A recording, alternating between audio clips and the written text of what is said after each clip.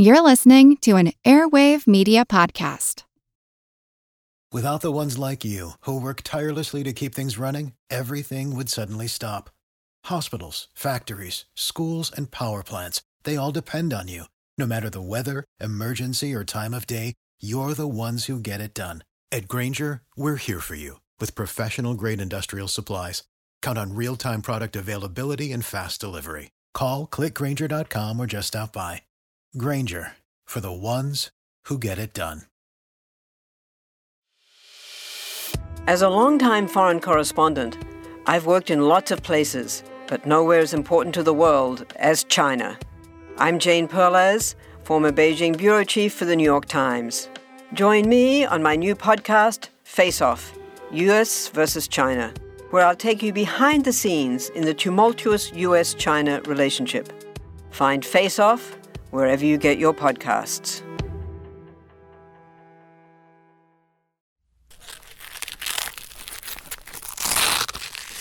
You're putting on some kind of pants. What are those? These are my jump pants.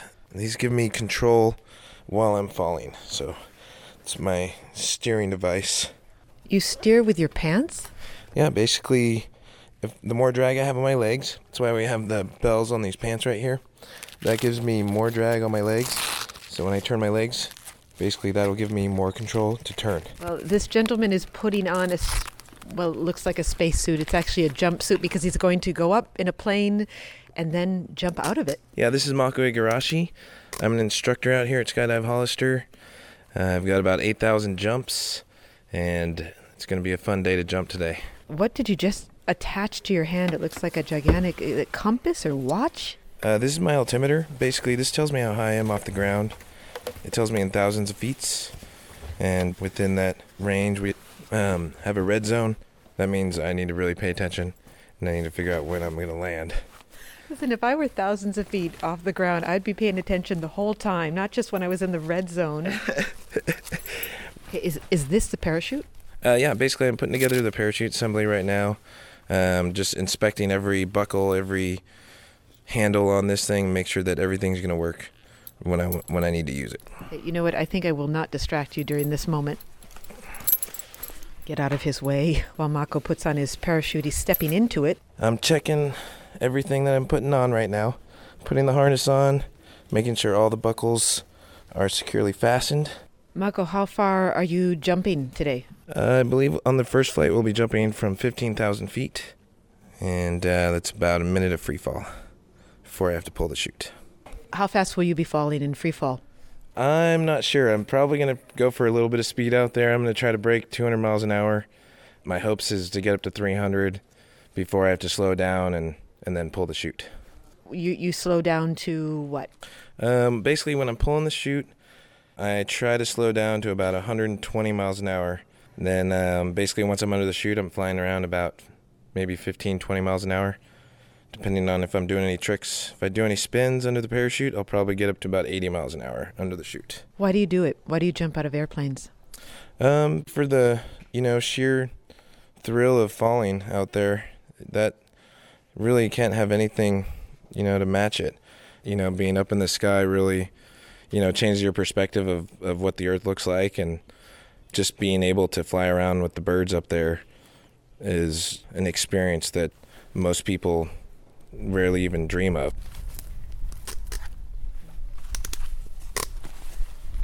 Well, as Mako goes up in the plane, he's about to have an experience with air that's very different from mine here on the ground, where most of us reside.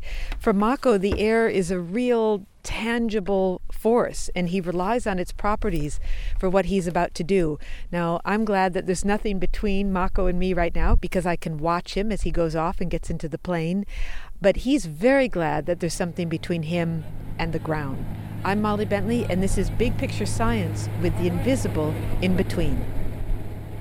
And I'm Seth Shostak here, safely ensconced at 0 feet altitude. But not Mako Igarashi. By now his plane has taken off and is climbing 3 miles into the sky. The plane is bouncing around a little bit. It's kind of a small plane. It's my favorite part, going through the clouds. This is incredible. Mako now jumps from the plane, and you can't make out what he's saying because his words are drowned out in the massive rush of air that surrounds him as he falls to Earth in his attempt to accelerate to 300 miles per hour. I can't see him yet in the sky, but I know that he's up there somewhere. I'll meet him at the landing site.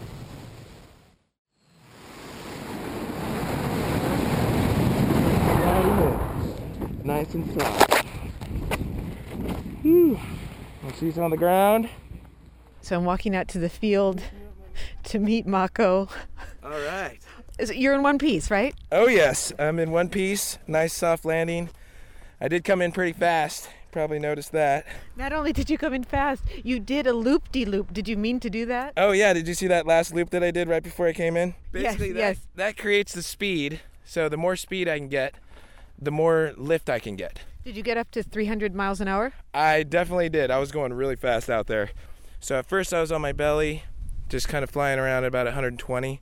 And then when I started speeding up, I went onto my head and I was going head first to the earth. And I just had my arms and legs back and just started going for some speed out there. And then to slow yourself down a little bit, you just kind of put your arms and legs out and grab a little bit more air out there. And then that's how you slow down. But you're grabbing air. There's nothing to grab. What are you grabbing? Well, the air actually is kind of creating a funnel around your body out there. So as it's kind of flowing over your body, the more you grab of the edges of the air, kind of that air tunnel that's you're creating through your body falling to earth, that's creating surface areas for you to grab out there. So when you're on your head, your legs, like your feet, are the last part of the air that you can grab. So if you stick your legs out really wide, then you're going to grab the edges of that funnel of air that's going around your body, and then that's how you can slow yourself down. What were some of the sensations you were going through? What was your body feeling? Right when I was getting set up in the door, it was really interesting, just kind of feeling my legs hanging out the door because I was just kind of hanging on the edge. And then once I left the plane, I could feel that falling sensation. You know, it kind of felt like my stomach was in my throat for, about 4 or 5 seconds. And then that's when gravity started taking its effect on me, and that's when I started really accelerating. I'm still feeling the adrenaline right now, and surprisingly enough, just putting my gear away, I'm realizing that I still have adrenaline just flowing through my body. My hands are a little bit shaky, my knees are a little bit shaky, and basically I'm just kind of getting that land legs back. Okay, so that shaky feeling, that adrenaline feeling, is what would keep most of us from ever doing something like this again, but it has the opposite effect on you. Yeah, that's where I feel the freedom, down here on ground. I feel the restrictions of gravity because I can only do so much down here walking around or whatever. But when you're up there in the sky, you just have any direction you can go in, and there's really nothing else that you can think about except for just kind of being free out there and above the planet.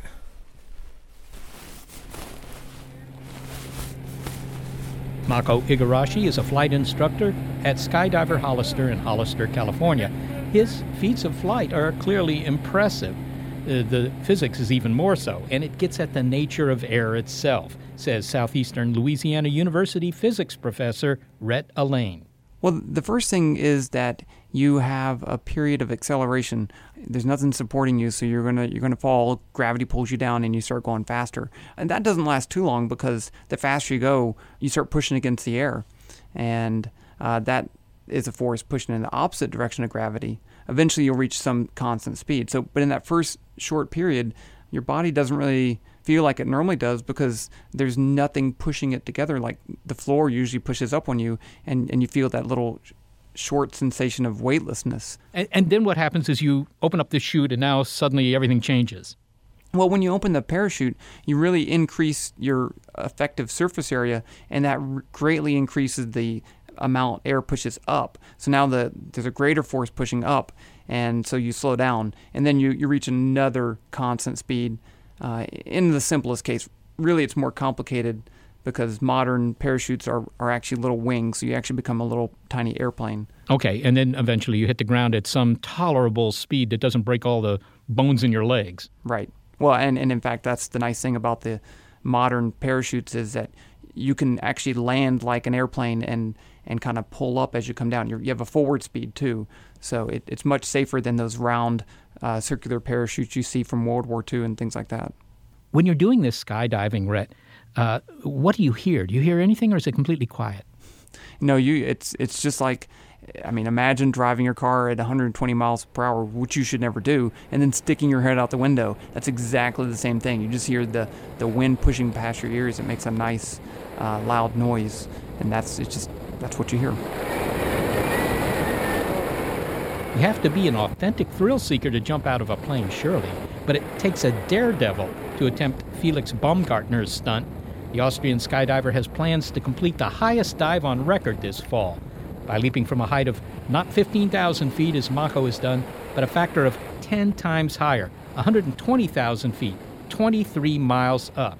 Well, Rhett, as you know, there's going to be an attempt to set a world record. In the news, I read that a gentleman by the name of Felix Baumgartner is planning to jump not from 10,000 feet or something that a small aircraft could reach, but from 23 miles. Now, that's clearly a lot higher than the kind of skydiving that most skydivers undertake. What are the differences going to be jumping from that kind of an altitude? The first is, how do you get there? You really can't get a plane to fly that high, because the major thing that happens as you get higher is the density of the air gets a lot lower. So at 120,000 feet, the density is such that it's pretty difficult to fly. You couldn't fly a conventional plane. And really the best way to get up there is with a balloon, like a weather balloon. Is that what this guy Baumgartner is going to do? Is he going up in a balloon? Yes, in a balloon. My goodness. All right. So he goes up in this balloon. He said, what do you see from 120,000 feet? I mean, can you see the curvature of the Earth? You can see your house from here. We can see your house from here. No, I don't know. I mean, you can see the curvature of the Earth for sure. You can see the sky gets much darker. We see the sky as blue because we're looking through so much air. But at that high up, there's not as much air above you, so you can see much darker sky. It's almost space-like. It is very similar to space. It's not space, but it's very similar to space. But you can't breathe, presumably. No, you cannot breathe. You have to wear a spacesuit. And what's the temperature?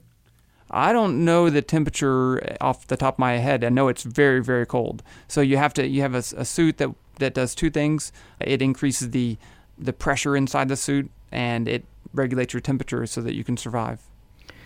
Can you envision what it's like psychologically to get to the edge of space here, 23 miles up, and climb out of this balloon gondola or whatever it is and just jump toward the Earth? I mean, how can anybody do that? If you see some of the pictures he's done a 90,000-foot jump, they are stunning pictures of him standing on the edge of this little capsule, and all you see is this giant curved Earth in front of you and dark sky, and he's wearing a spacesuit. And on top of that, he has to ride up in this capsule and it takes at least an hour to get up there, and he's all by himself. He has communications, but just the trip up isn't trivial. Yeah, this sounds like something that I probably won't plan for myself this weekend. What are the biggest dangers for somebody doing this? I mean, he has the suit, so he has oxygen. He has protection against the cold. All he has to do is, wait long enough for his chute to open and then land on the ground and talk to the reporters. Well, I think the first major difficulty is the transfer from the life support system of the capsule to the life support system of the spacesuit, and they've actually practiced that with the capsule and Felix in the spacesuit in a large, essentially vacuum chamber. They pump down the air so it's really low, so they can practice that. But that's not a trivial operation. You're surviving up there, and you don't have any backups, so you got to make sure that goes well. On the way down, anything could happen that would cause him to lose control and maybe spin the wrong way, such that the parachute won't open properly or things like that. So it's dangerous both up and down. Can I ask, is there any potential payoff for this kind of a thing? I mean, is there any future practical benefit from learning about what happens when you jump out of a vehicle from 23 miles up? Well, it's exploration, and in that case, we don't always know what we're going to find or what value it's going to have. So really, we do a lot of these things because we're human, and humans just like to push things as far as they can. I mean, there will be practical applications from this. They had to build their own spacesuit, with the capsule and stuff like that. Technology in there is very detailed, so that is a benefit.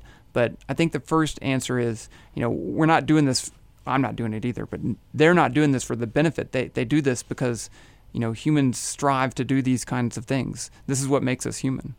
Let's consider skydiving on other kinds of worlds. I mean, like on the moon where there's no atmosphere really. What's the difference? Well, it's not skydiving if there's no sky. So you're just you get out, the gravitational forces on the moon, since the moon is a smaller mass, is going to be smaller. And so, but you'll speed up the whole time as you fall towards the surface of the moon. You'll just keep on speeding up. There's no air pushing against you to slow you down, and to reach that constant speed, you just speed up. Yeah, so you could land with almost a very high velocity. I mean, you would just be a grease spot on the moon. You'd make another crater. Yeah. Well, I mean, maybe they'd name it after you. I mean, okay. Well, Rhett, you truly experience our atmosphere. I think most people walk through life and walk through the rooms and great outdoors of their life experiences without really being terribly aware of the fact that they're surrounded by this ocean of stuff that we call our atmosphere. But you get to experience it firsthand. Yeah, and really everyone can if they just pay attention. I mean, stick your hand out of a moving car window and you can feel it being pushed back. It's there, and it really has some effects on a lot of things. Well, finally, Rhett, Felix Baumgartner, he's going to go up 23,000 feet, climb out of the conveyance that brought him up to that enormous altitude, and jump toward the ground. Is this something you'd ever want to do? If I had the opportunity, I don't know. I think my wife probably would say no, but I'd probably say yes. Rhett Allain, thank you so much for talking with us today. Well, thank you for having me. Rhett Allain does his blue sky thinking as a physics professor at Southeastern Louisiana University and as a blogger for Wired.com. Later in the show, the nature of space, interstellar space. But first, losing my breath at 14,000 feet and what you'll find in a cubic foot of air. It's the invisible in-between on Big Picture Science. Without the ones like you, who work tirelessly to keep things running, everything would suddenly stop. Hospitals, factories, schools, and power plants, they all depend on you. No matter the weather, emergency, or time of day, you're the ones who get it done. At Grainger, we're here for you with professional-grade industrial supplies. Count on real-time product availability and fast delivery. Call, click Grainger.com, or just stop by.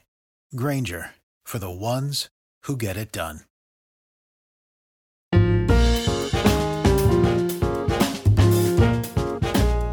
You can't see it, but your ears can hear the invisible in-between on Big Picture Science. We're talking about air. That's right, a bunch of hot air about air and why it's not a whole lot of nothing. Now, I've never been skydiving. Have you, Seth? Not that I can recall, no. And I can't imagine jumping out of a plane. Just looking at a photograph of the ground from an open door of an airplane makes me feel queasy. But I did have an experience that taught me just how important our atmosphere is.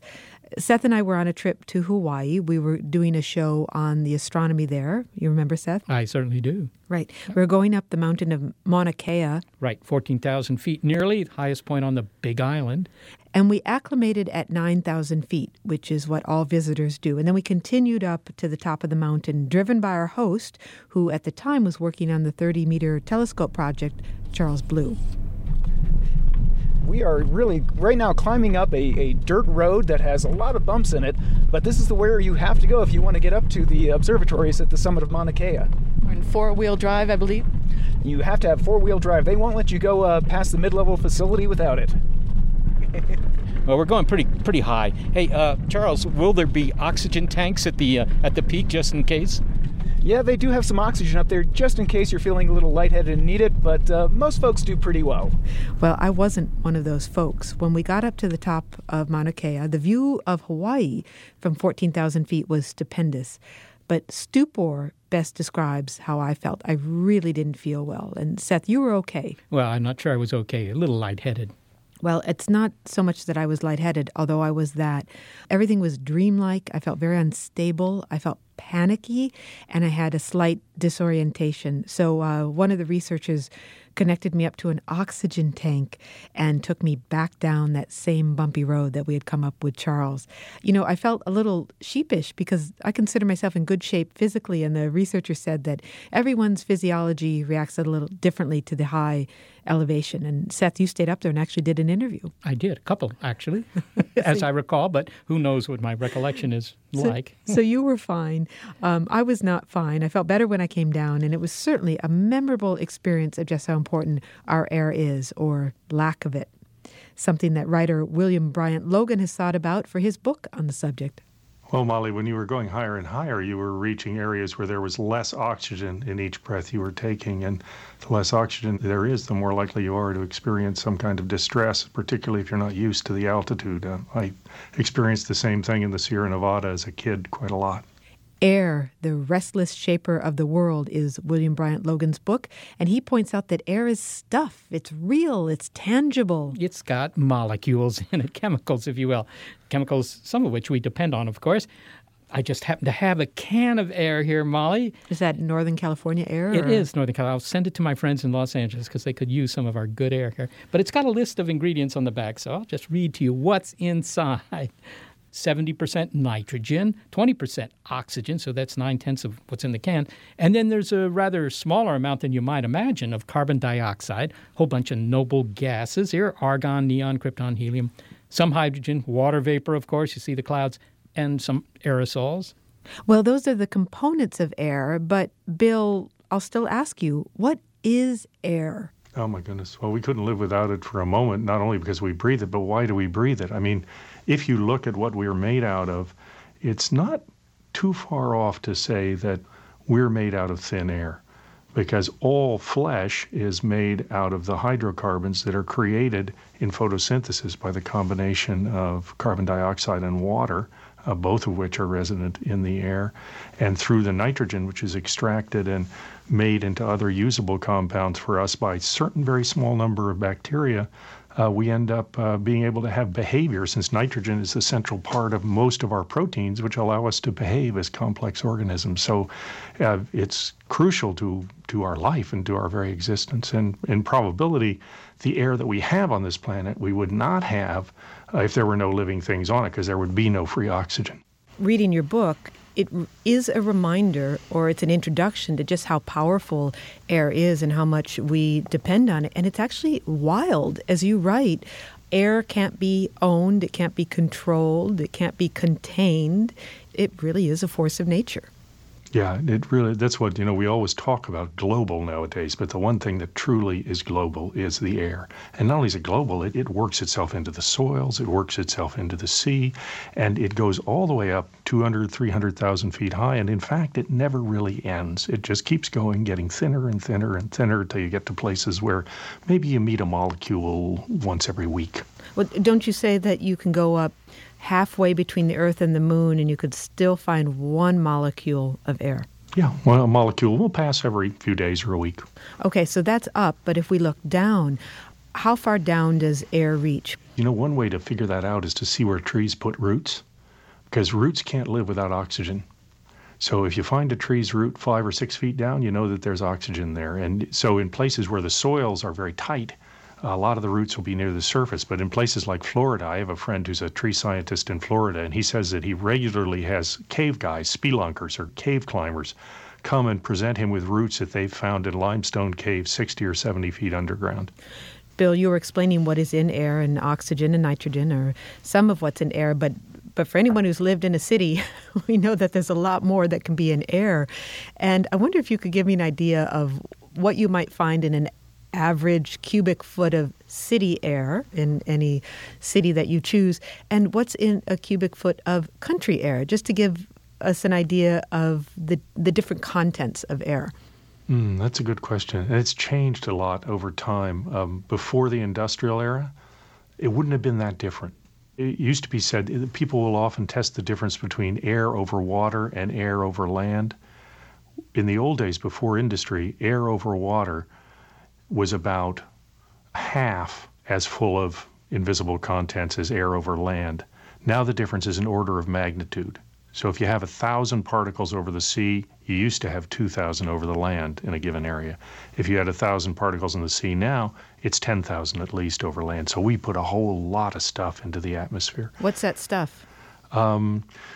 Some of it is things that come from our exhaust pipes, from our agriculture, a lot of both organic and inorganic materials. In the city, I've actually, by the way, I have a little machine I call a spore sucker, with which I take samples out of the air, and I've done it on the Brooklyn Bridge, for example, and discovered quite a lot of black carbon, and some of that is probably coming out of people's tailpipes.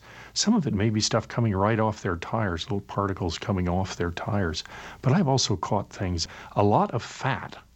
New York City air seems to be very rich in fat drops. Fat. Yeah, and I was asking a friend of mine who's a climate scientist what that meant, and he said, I think it's from the food carts in the restaurants. It's a prominent aerosol in New York City air. So we're breathing, when we're in New York, a little bit of hot dog grease every now and then? I'm afraid we are. They're much fancier food carts, so I suppose it depends upon where you are, what you're breathing. Donuts, perhaps. Yeah, donuts would be good. Oh, but continue. You were saying. So there's sulfates and nitrates.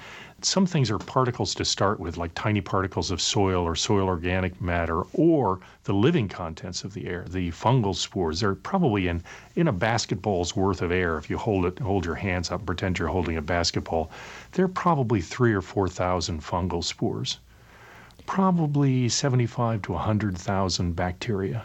So there are lots of living contents there all the time. Now, so air has mass, and you describe the difference between how airplanes use the mass of air and how a bird, such as a crane, which is the bird that you write about, how a crane uses air to fly.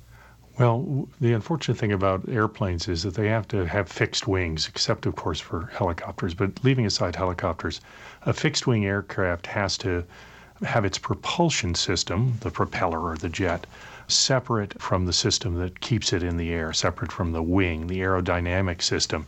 The flow of air over a wing, because of just a property of nature, flows in such a way that it's possible for it to float as long as it has enough propulsion. So the propulsion is provided in a plane by an engine of some sort, and then the wings are what keep it in the air and give it aerodynamic properties.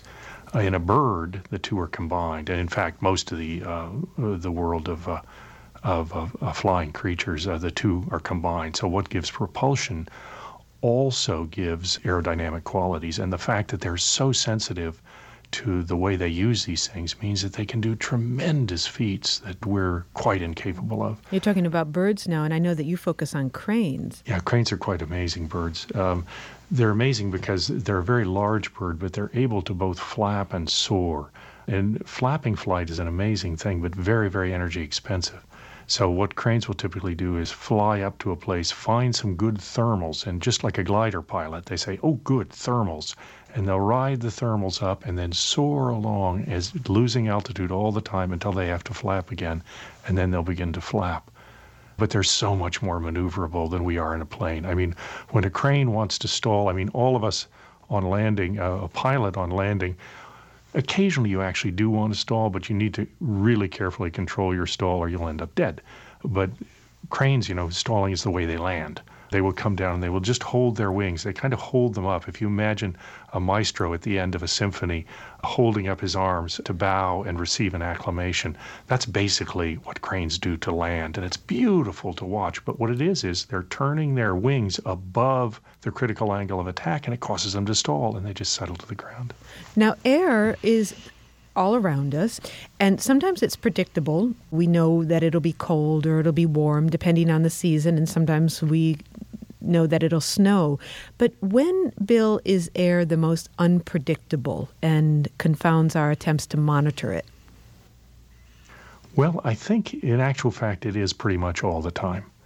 We can know, as you say, the climate. We can know whether it's going to be warmer in one season, cooler in another.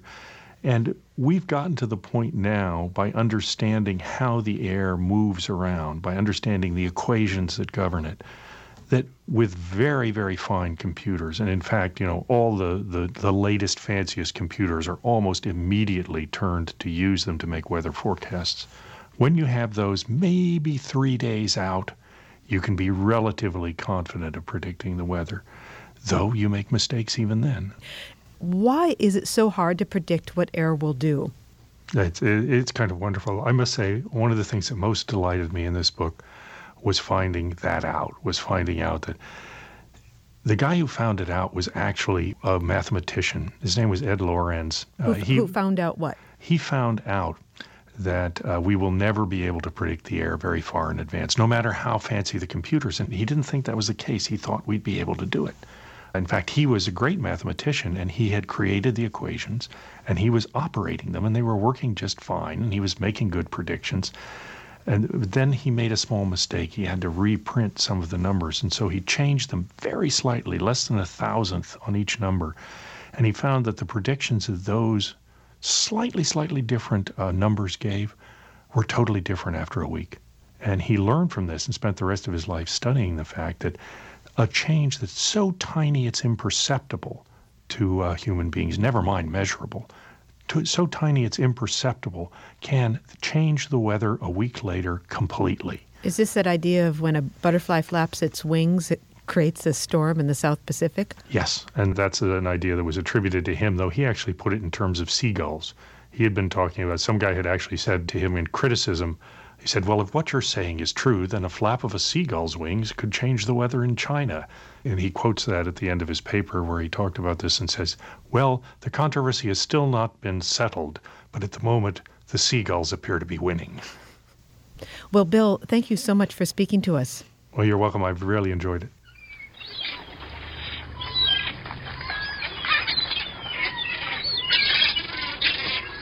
William Bryant Logan is the author of Air, the Restless Shaper of the World. And now I can't get my mind off that picture of what we breathe, including fat from food carts, depending on what food carts are in your area.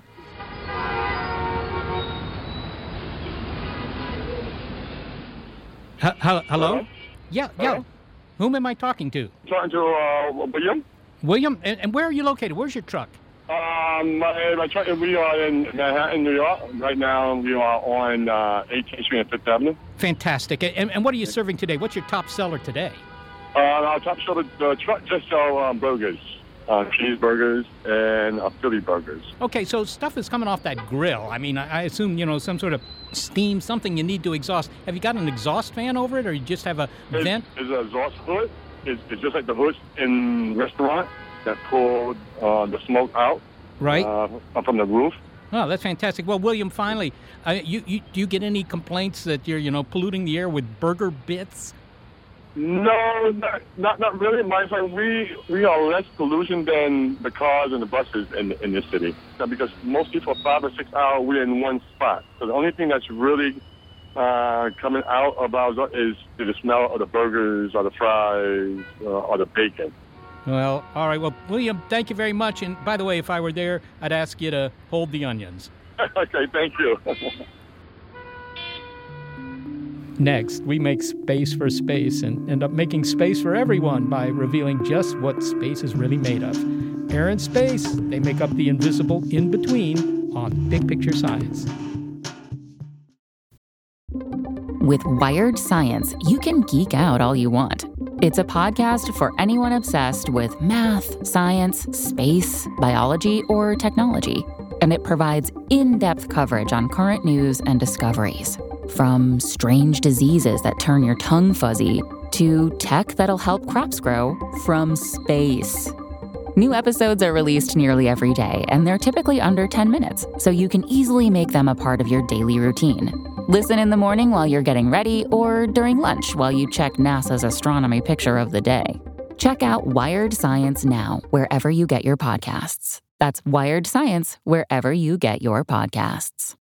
Well, another reason you do need air, besides conveying burger bits to your nose, is to hear stuff, such as Big Picture Science. Because air allows sound to travel from the source to your ears.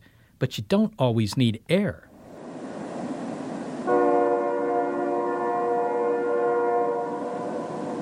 If you've ever put your head down on a railway track, you might have heard a distant train.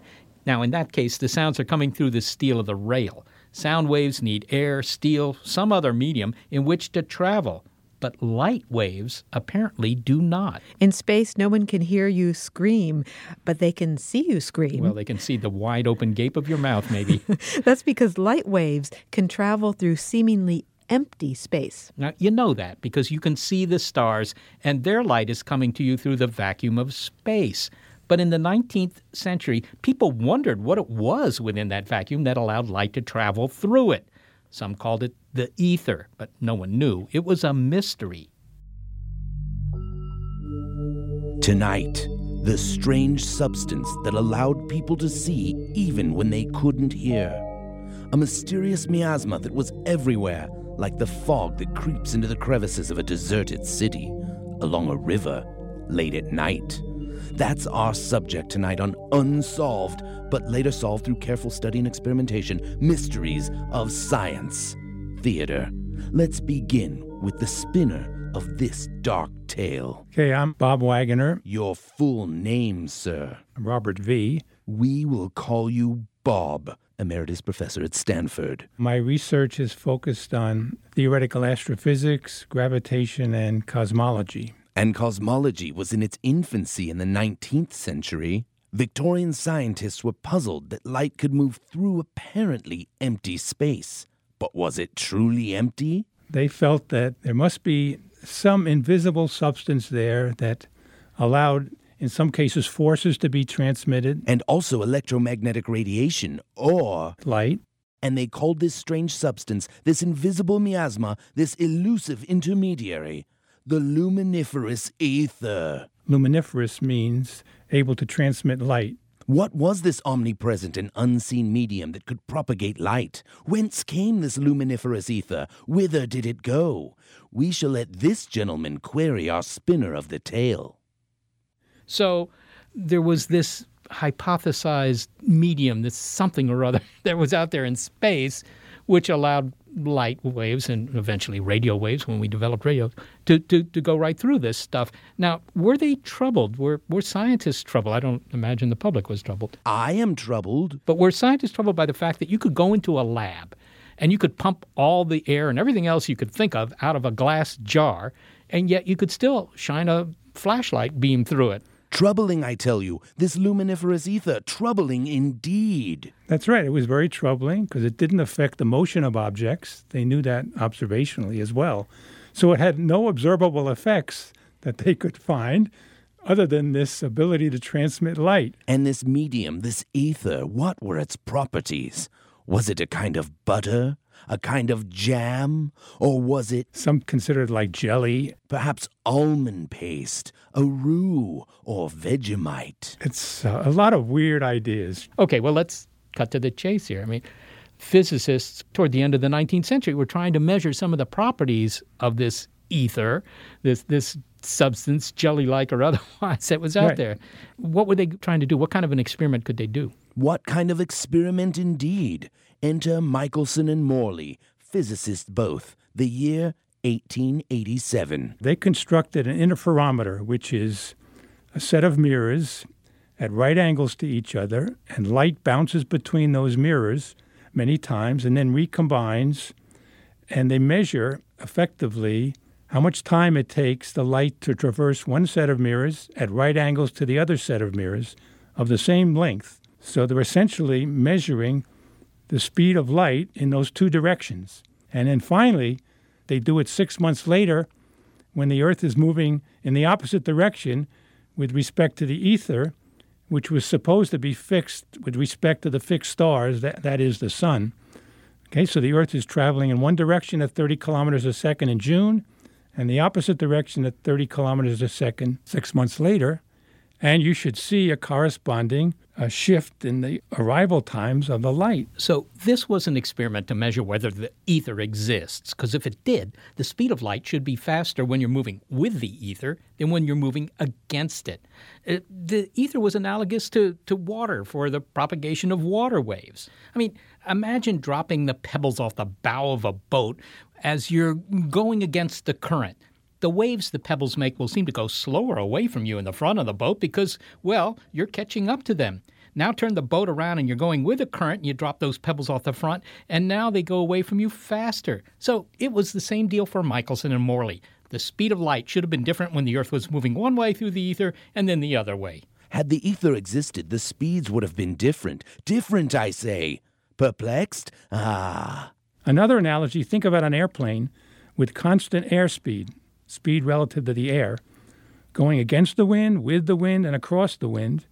Okay, you'd get a different speed relative to the Earth, obviously, in those three cases. And that's the analogy people were thinking of. The airplane is the light traveling, okay?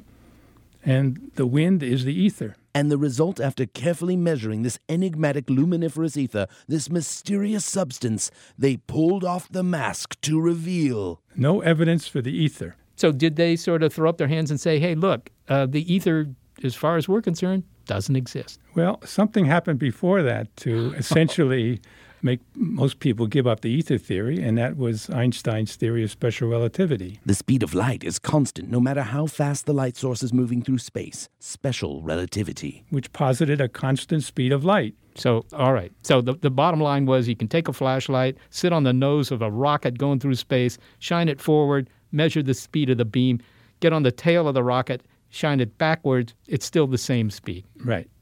And you can never catch up with a light beam no matter how fast you travel. Oh, my gosh. Okay, so the consequences were that light always travels at the same speed in a vacuum, and this requires relativity.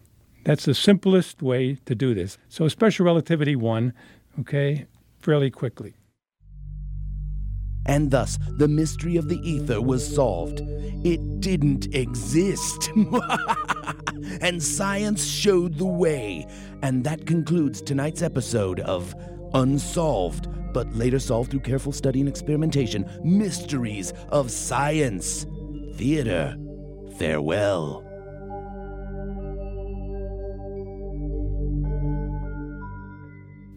Bob Wagoner is not either or about his history of science as Emeritus Professor of Physics at Stanford University.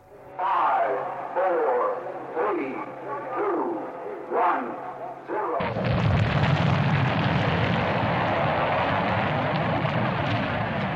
If you travel straight up 62 miles, 100 kilometers, you hit the boundary of space. Now, it's not a firm boundary, but anyone who makes it this high earns their astronaut wings. But even 62 miles is still tame as far as space goes. I mean, there's a lot more of it beyond that, don't you know? A NASA mission is making history by venturing into the uncharted beyond. The twin Voyager spacecraft launched in the late 1970s to study Jupiter, Saturn, and the outer solar system have no signs of stopping. Voyager just keeps going and going. Voyager 1 is 11 billion miles from Earth. Voyager 2, 9 billion miles. Both are poised to leave our solar system, making these spacecraft the first hunks of man-made hardware to do so, as well as becoming NASA's longest space mission, both in duration and in distance. CalTech physicist Ed Stone was the project scientist for the Voyager mission, and he still keeps tabs on these famous twin spacecraft. Well, they're exploring the bubble around the sun. The sun has a solar wind blowing its atmosphere, blows radially outward at about 1 million miles per hour. And so that bubble surrounds all the planets. In fact, the two Voyagers, even though not one of them is now 11 billion miles from Earth and the other is 9 billion miles from Earth, are still inside the bubble. But outside the bubble is interstellar space, and we're now very near the edge of that bubble, and I think Voyager 1 could actually leave the bubble for the first time and enter interstellar space, where it would be surrounded by matter that has come from other stars than our own sun. These are the first spacecraft, of course, to make it to this distance from the sun. Yes, that's correct. Yes, they are, and they will be the first to reach interstellar space. Voyager is famous in the public's mind for carrying greeting cards on its exterior there. Maybe you could tell us a little bit about where the idea for these Voyager messages and what they are came from.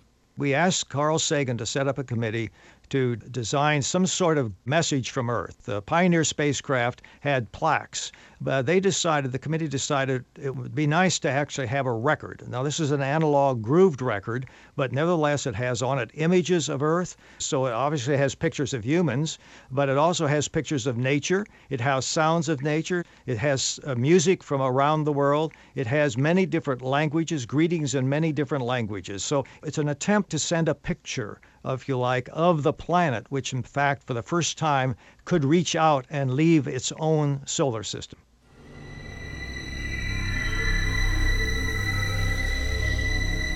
Ed Stone is a physicist at CalTech. He's the former director of NASA's Jet Propulsion Laboratory, which is now managing the Curiosity rover on Mars, and he was the project scientist for the Voyager mission. And as he says, the spacecraft are poised to bolt our solar system for the freedom of interstellar space. But what does that mean? How do we know when we've reached the edge of our solar system? There's no sign that says last gasp before interstellar space.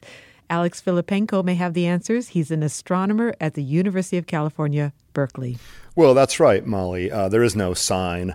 However, the Voyagers are now traveling through a bubble created by the solar wind, a stream of charged particles and magnetic fields that's emanating from the sun. And this gas from the sun still dominates over what we call the interstellar medium, the gas between the stars. So we're really very much with the Voyagers still within the realm of the solar system. Is that what defines the solar system? All that gas streaming from our sun and the great big bubble that it creates? Yes, this bubble is called the heliosphere. It's the sphere around the sun, and it's created by particles and magnetic fields coming from the sun. There are different boundaries within this bubble. For example, there's a place known as the termination shock, where the solar wind goes from being supersonic, faster than the speed of sound, to subsonic.